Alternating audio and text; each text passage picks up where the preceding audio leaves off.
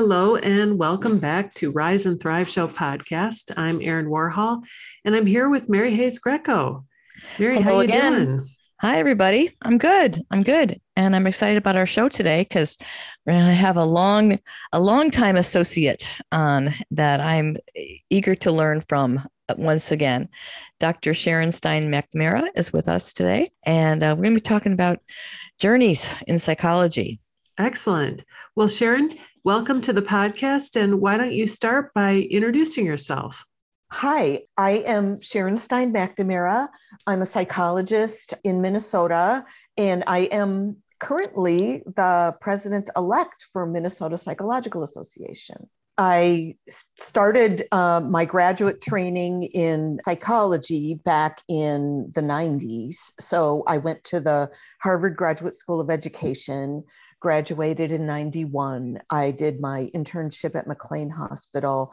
I've studied cognitive behavioral therapy, dialectical behavior therapy, many different types of therapies over my career. I have a special interest in working with women with trauma and with adoption issues. I myself am adopted and have made my own self a piece of study over my life, learning from my own trauma issues. And I'm very grateful to have taken, I think I took it almost 3 years of Mary's self-mastery class and have been trained in forgiveness training. So it's really fun to talk about all these ideas that have percolated over my career. Yes, I'm so glad to know you again in the present. We met many years ago and did some forgiveness stuff together. And then you showed up again, I don't know, 12 years later or something, at my Sparkle event and jumped into the mastery program. And I've just always enjoyed you, Sharon, because you always seem to me like you are bursting with recent insights, like you are just so engaged in psychology, in your own psychology, in your profession and what you're learning and what you're trying with people and your own personal journey as it's unfolding around trauma. You just always, every time I talk to you, I feel like, wow, we could have talked a lot longer about that. She's just got a lot of information in there. She's got a lot of wisdom in there. So I just really appreciate how intensely engaged you have seemed to be in your own mission, your own path in psychology, and all the the loads of experience that you've now got under your belt. So I'm excited to ask you a few questions today that I've been noodling on and that you might be able to help me with. So you have this professional journey in training yourself as a psychologist, and inside that and next to it, this personal journey of healing yourself. What do you think was the impetus for like saying, I'm doing this, I am training myself up in psychology? What called you, do you think, in essence? So that's really an interesting story. I as an undergrad, I double majored in English literature and philosophy, and I was most interested in philosophy of mind, the mind-body problem, and how is it that we have consciousness, and how do we reflect on where the body ends and our minds begin. And then I found out that it would be really hard to get into graduate school in psychology with that background, because I didn't take undergrad psychology. So what I did is I had a crisis kind of around 81 when I graduated from undergrad at the University of Minnesota, and I didn't know what to do. And I was in my own therapy at the time, and I remember figuring out things like, oh, my parents actually have different beliefs than I have. And the way that they treat me sometimes is not how I want to be treating children. And learning that they it was a pretty shame-based family that I grew up in. And I remember having a family session, and we were in therapy together as a family. And my sister and I were just crying, and we were talking about how sad we were. And all three kids in my family were adopted. And so we were touching on some of our grief. And instead of being empathic, my parents turned to the therapist and said, see what they do to shame us? They cry in front of you and make you think that we're hurting them. And I was like, oh my gosh, they have such a narrow view of, it was all about appearances. It was all about look good, everything's fine. What's your issue? I mean, I was literally told by my adoptive mom, what have you got to cry about? What does a tiny baby know? You were fine. You always had the best upbringing. We cared for you. You were not, you have no issues here. And that was an inspiration for me to be like, wow, this psychology stuff is really interesting. So I ended up going to graduate school in English, getting a master's in English at the U of M, because I loved school and I loved stories and I loved literature, but it wasn't going to get me anywhere. Everybody said, you're either going to end up being some kind of English professor somewhere, or you'll be a secretary, or you're not going to have a skill out of this.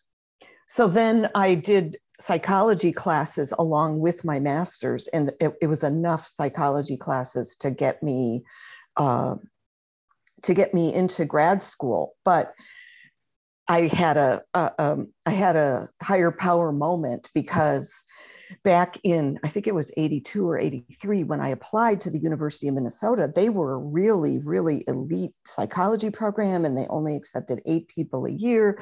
And it was an experimental psychology, more research. And so I didn't get accepted. And I was just flabbergasted. I was like, but my higher power says this is what I'm supposed to be doing. This feels like the right calling. So I just put it away for a while, followed my boyfriend at the time to Boston, ended up getting a teaching job at, it was the secretarial school, Catherine Gibbs School. I taught English grammar, and just thought, okay, this is my life.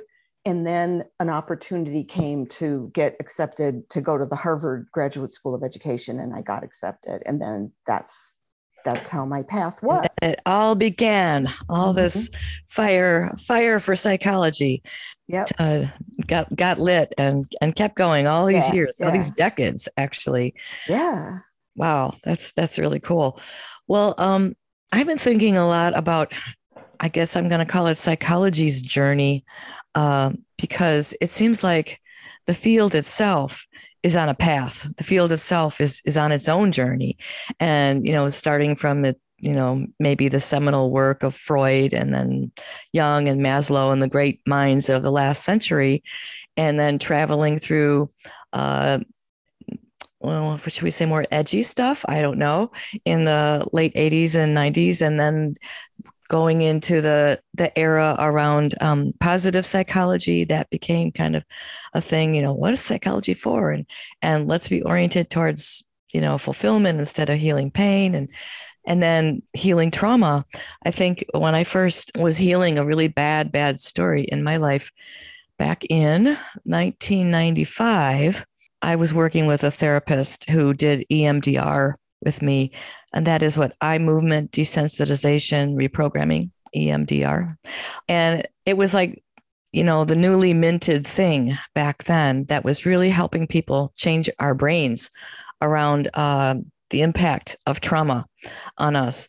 And then it has seemed, as I've watched from the sidelines and worked with lots of clients and with psychologists too, that whole trauma retraining is getting refined in different ways. There's different now facets. So now there's brain spotting, and I don't know what else, but maybe you could help me with that, and just kind of like we're standing on a little hill, we're sort of looking at the landscape of psychology today. And it just seems like it's a moment, Sharon, because Now, since 2020, since the murder of George Floyd, and since so many people were locked down with their issues for 2.5 years, and with their people with issues for 2.5 years, it seems like it has really expanded exponentially the conversation around trauma and the conversation around healing and resilience. And I'm kind of still waiting for the big conversation around forgiveness to start in terms of what people have been through recently. But I suspect we're kind of on the cusp of that. So from our little hill looking over the field of psychology, what do you see on the landscape, and what do you have the most excitement and respect for? I want to talk about, there was a lot in that question. So let's start with, I was not even attracted to psychology back in 1977 when I was first introduced, because it was so behavioral. It was to predict and control behavior. I still remember that phrase from my first psychology class. And I'll just butt in and say that's why I dropped out of psychology in college, because they put me in a lab with rats that I had to torture. And it was not about like this deep, yummy, mythic psychological stuff that I like. I'm more like Jungian, but yeah, back with the rats. So there you were. Yeah. And so, yeah, I agree. It was a big turnoff to a lot of people, and it was so reductionistic. There's been harm done by psychological beliefs that are false. So, for example, my parents were told when they adopted me that this child is like a blank slate, a tabula rasa. That was a psychology term of a child is a blank slate that you engrave upon it by its conditioning. Well, we now know that is absolutely false, that when children are taken from a specific ancestry and heritage and genetics, those are very strong, and twins reared apart will have interest in the same colors or the same clothing, or they do the same weird thing at night before they go to bed, even though they've been raised apart. So behaviors are genetically transmitted as well. It's not all. So that's been a big story that's changed. And also this nature versus nurture thing that was a false dichotomy. My personal journey has been, I first learned cognitive behavioral therapy, and that was it was at least more encompassing of like, you can talk about your thoughts instead of just, watching rats in a maze. So that helped me, because I had a lot of negative beliefs as a young person of things like, I'm not smart enough, or I'm not good enough. And then they would have you pull aside that negative belief. And then, is it really true? Let's check the facts or check the evidence. And I was able to use that enough to get more confidence to be able to get to the next level. Then I learned dialectical behavior therapy brought in mindfulness, and she called the concept of wise mind, and anybody who has followed your work knows about Roberto Assagioli, and he, I believe, is what was the first person to really talk about, well, Jung does. He was the first person to develop transpersonal psychology, meaning we actually have a soul, we have a higher self, higher power that is guiding and orchestrating and healing us. So yeah, he was the first person who was, we could say, spiritually based in psychology. And what's the newest training that I'm taking now is, have you heard of internal family systems, Richard Schwartz? I have heard of it. Oh, that is fascinating stuff. And it's just Roberto repackaged, because he's using this concept of self as the higher self, which is the soul, the higher power, and that you learn self-governance through that connection with your higher self. That's right. And yet within our personality, we have sub-personalities. We have smaller aspects of self that Sagioli called subpersonalities. And I'm thinking, I'm not really exposed that much to internal family systems, but it sounds like if you have an inner mom and an inner dad and an inner sister and an inner brother, is it kind of like that there's facets of you that have been shaped by your family that are kind of playing out within you? And it's a mastery job to become aware of all of this and to pick and choose our thoughts and behaviors. Is that right? He doesn't use the mother father so much as he uses so there's the little kid parts, which everybody knows about the inner child.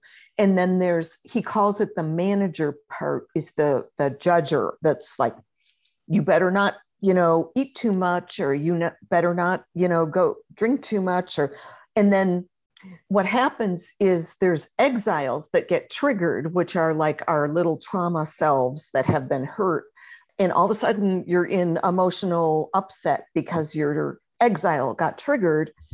And then he calls them the firefighters, are the ones who come along and say, okay, we can't handle this. We're just shutting this thing down. We're going to go get drunk. We're going to try to kill ourselves. Or we're going to get high. We're going to do something.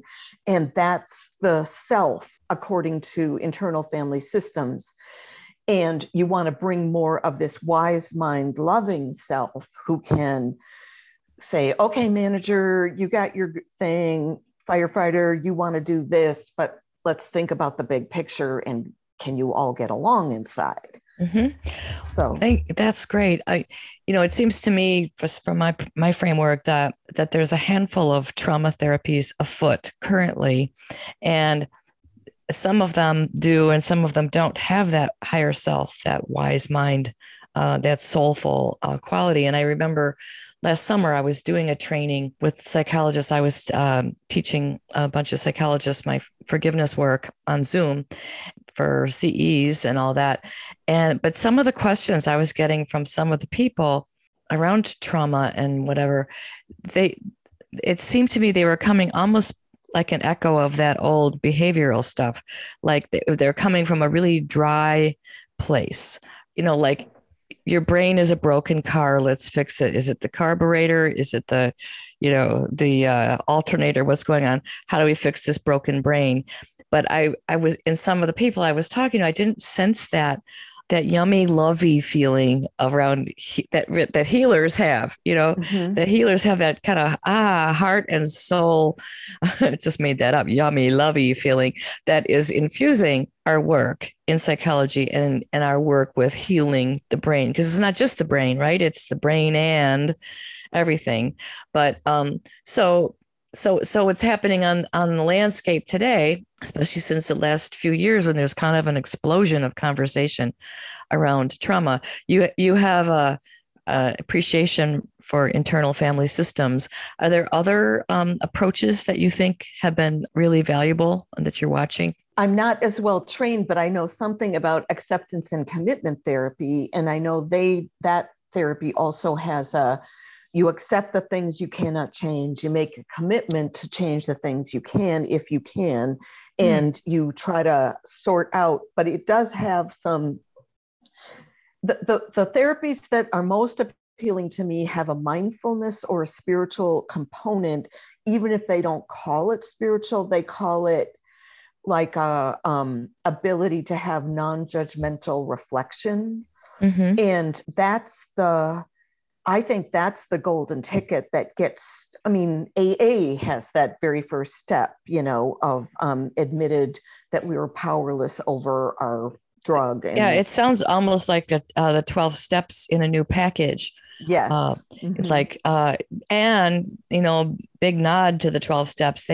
12 steps have helped millions and millions of people since the 1940s deal with a baffling and daunting disease of addiction. And yes. Just, I go back to it again and again. I'm a lover of paths. I'm a lover of psychology and yoga and, all the interesting stuff. But again and again, what keeps me sane and brings me back is the wisdom inside the 12 steps. And I'm glad that there's some expressions of psychology that are using that, and maybe in a new package, because maybe some people don't want it to absolutely and straight on 12 steps.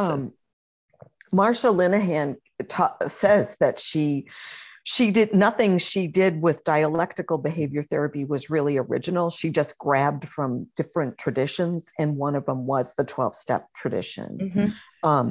In terms of having a belief that there's a wise mind and there's a bigger self that can restore us to sanity, and that our journey is really a balance and a constant choosing between, is this where I let go and relax and accept this is the deal, I can't control it, or is this where I grab myself and take charge and say, hey, I'm committing myself to this. I'm not going to do this anymore. I'm changing this.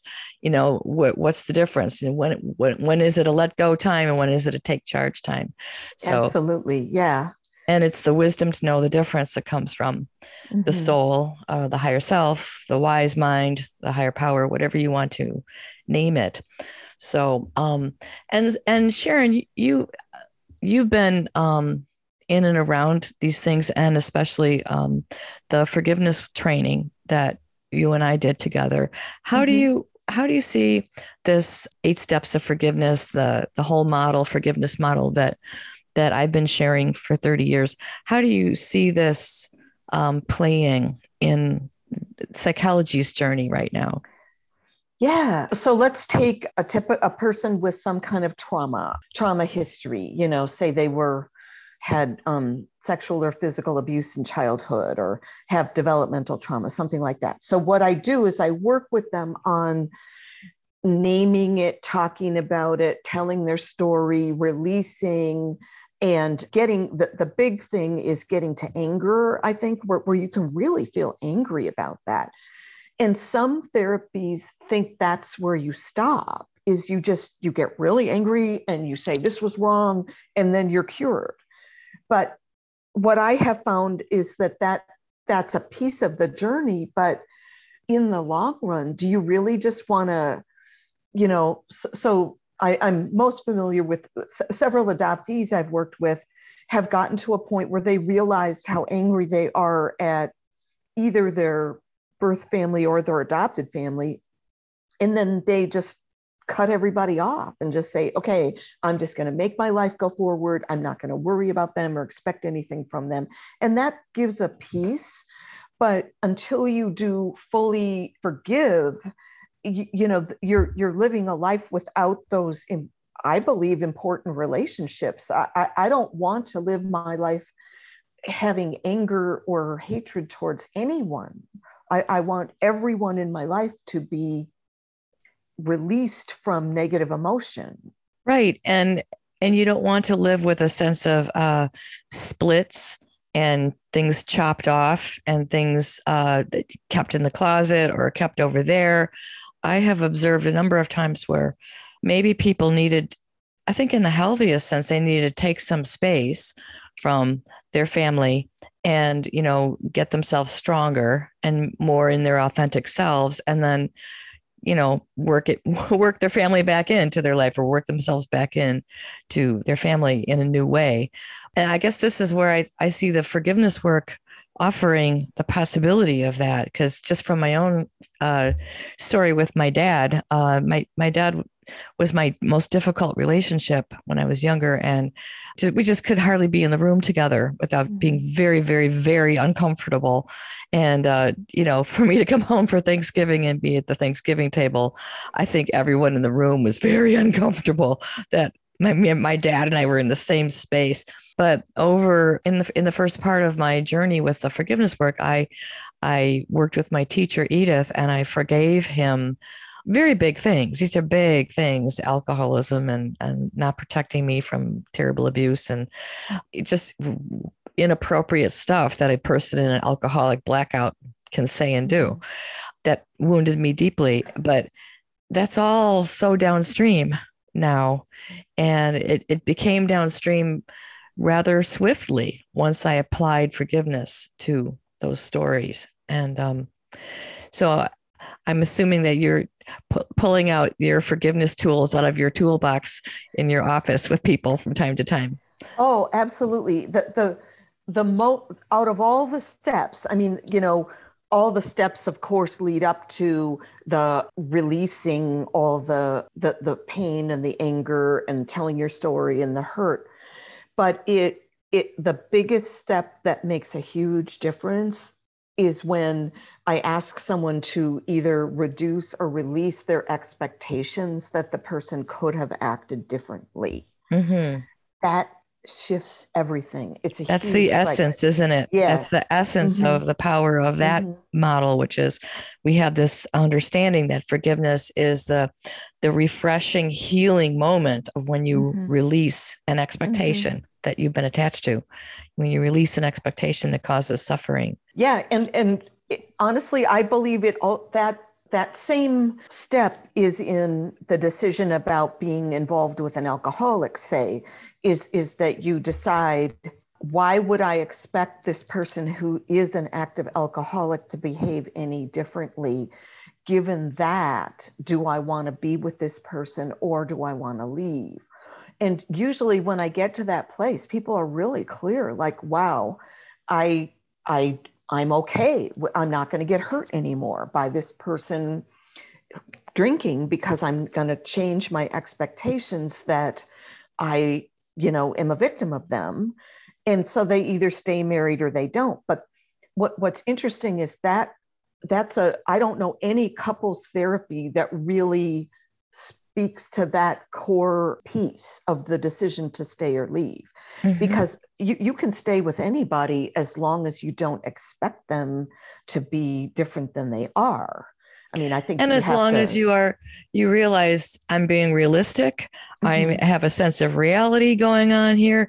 I will have some boundaries. I'm not going to let them push me around or abuse me. Right. If they start doing that, I'm walking away, putting the boundary in place, but I'm not any more outraged that they're being jerks when they're drunk, because I know realistically that they're sick. Yeah. And that this is what it is, that I've let go of my expectation that at this minute that they're well. They're not well. At this minute, they are still sick. And so therefore I'm going to love them from a distance. I'm going to step away and love them from a safe space. Yes, Erin. Yeah, I just wanted to go back to something, Sharon, that you said that just really caught my attention. And that is that a lot of people get to a point of anger, and it's righteous anger, and maybe they were mistreated and maybe it was unjust, and that they see that as the stopping point. And I'm wondering if you can just talk about that and talk about, when you do bring the forgiveness work in, kind of the difference that the person experiences in how they feel and how they see the world and all of that.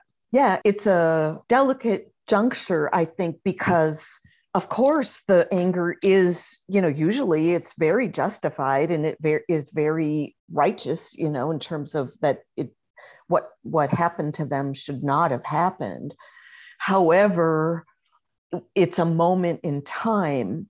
So what I invite the person to try to, let's go back to that moment in time and comfort that part of yourself that got so hurt. Because if you bring in self or, higher power or soul, whatever, and then you're going back to that moment in time, you're supporting that little part of self that got so hurt. And then they don't need to hold on to the anger any longer. They get to say, okay, I can move through this, because it's very painful. And when you say stuck. A true shift happens at that moment, a true change happens at that moment, when you bring that spiritual comforter in to help the wounded part of you, it's something changes, right? Well, they're not so one theory of trauma and is that when you are that hurt and you have nothing, the only thing you can do is identify with the perpetrator. So then sometimes you'll have people sitting there like being angry and also turning it against themselves. So they'll be like, I was disgusting. I wasn't worthwhile. Of course he left. Of course they beat me up. Of course they did this because I was so awful. And so then we have to bring that comforter in of like, no, you there's another way to view this. And then sometimes people will get caught with the, getting angry, and it's such a relief to not be in that shame place. But it's really the whole, you have to heal the whole thing, because who wants to be identified, with the angry part of the perpetrator? You don't want to go out and act out like your perpetrator did. You want to be higher than that, Right. have a bigger shift. That's true. I want to just give a nod right now to some of the important truths that came out in this recent book on trauma, What Happened to You, by Bruce Perry, and conversation with Oprah Winfrey. And I got so much out of just the basic premise of the book that it's time that we start asking ourselves and each other, what's wrong with you? What is wrong with you? What is the matter with you? And ask ourselves instead, what happened to you? And what, to bring in compassion and inquiry. How did a traumatic moment or year or whatever in your life shape this? And I'm thinking, you've expressed a real interest in different, how trauma plays out in different developmental stages in our lives too, and learning different things about, what does trauma do to a 3-year-old? What does trauma do to a tiny baby? What does trauma do to a 14-year-old? There's different places that we're at. So I just would invite you to reflect on any of the insights you've seen in that book. You told me you appreciated this book as well. Yes. So the piece that was most insightful to me out of this book, it was just, really important, I think, is he says that the earlier the loss, so I know a lot of people, it's really hard if you have an adopted child to think, oh my gosh, this baby was hurt by that separation from the mother. But what his research says is that the brain actually forms differently when a new baby is looking for the smell of the mother's smell, the sound of her voice that the baby has listened to for 9 months, and the touch and the taste, the food that even the body movements. I mean, I had twin boys when I was 40 years old, and we were so psychically interconnected that it was like I would wake up with my breasts full of milk, ready to nurse, and then they would wake up 2 minutes after that. It was like my body knew more than my brain. So all I'm trying to say is that is a truth that a lot of people don't really want to look at, of what level the brain stem is overdeveloped. There's an amygdala difference in adopted kids. And then any trauma before the age of 3 impacts the brain, so that child is likely to have a bigger than normal brain stem, have a higher fight or flight response, and also have the ability to dissociate. One of the practices that we've done as a nation, which really disturbs me, is the cry it out method of soothing an infant. What people don't realize is that was popular in the 60s, right? The Yep. 60s. And that was what people were saying. Let that baby cry alone in their crib until they get tired, and don't go indulging them by picking them up every time they cried. Well, I think it was much more than in the 60s. I think well into the 90s and the 2000s, people were doing the method. Yes. I, to my horror, came home one time from having my nanny take care of my infant boys. And she was like, oh, I've got this book called Baby Wise, and I'm letting them cry it out. And I'm like, you're not taking care of my kids anymore. You're fired. I didn't know that she was doing that. Oh. And there's a difference between letting an infant cry for 2 hours until they shut down versus 10-minute increments, and then soothe them. And so it's, I don't want to scare anybody, but certainly I know that I was cried to dissociation as an infant, and that did affect my brain, and how I had to learn how to undo a dissociative process in my healing. And just for people who aren't familiar with the word or the idea of dissociation, it's when you split from yourself. It's when you disconnect your essential self from your body, and you're kind of looking at things from a distance, or you're phoning it in, so to speak, instead of being in yourself. Yeah, it's in the most extreme. For like probably people have heard of the book Sybil or whatever. The most extreme is when there was such severe trauma over and over every day that you literally form different parts of self into amnesia between parts. So what used to be called multiple personality disorder is a dissociative identity disorder today. But you're saying that there's probably different degrees of dissociation that people have and do in different ways, maybe some of them even socially acceptable. It's stuff that they've learned to cope with unhealed trauma. Absolutely. And the thing I tell a lot of people with dissociative issues is the difference between dissociation and mindfulness is that mindfulness is intentional. If you intentionally choose to shift your consciousness and pray, that's a choice that your soul self is making, and it's very healthy. The dissociative thing that you just suddenly like, somebody said something that I can't handle, and I'm just going to space it out and forget that I heard it. That's not, I'm striving to be aware of everything. I don't want to be unaware anymore. We are afraid of touching deeply into our pain. And I have to remind myself this, even though I've seen it thousands of times and experienced it personally hundreds of times, that, it's finite. My pain is finite. There's only a certain amount of it. And if I let myself go there, even for 20 minutes, let myself really go there into a sadness and let the full cry come out, let the full sorrow come out, I find that I'm bigger than that. I'm bigger than my pain. And I think people really, really put off doing our healing work, our psychological healing work, because we don't want that.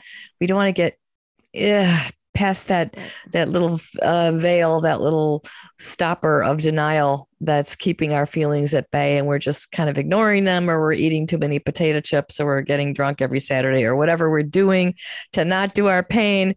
It's actually better to do our pain. Yes. To have ways of doing it. So anyway, I want to just thank you, Sharon, for your many years of passionate exploration and service to others and all the people that you've helped, and how you're just still leaning in. Every time I see you, you're leaning in to learning this and sharing that.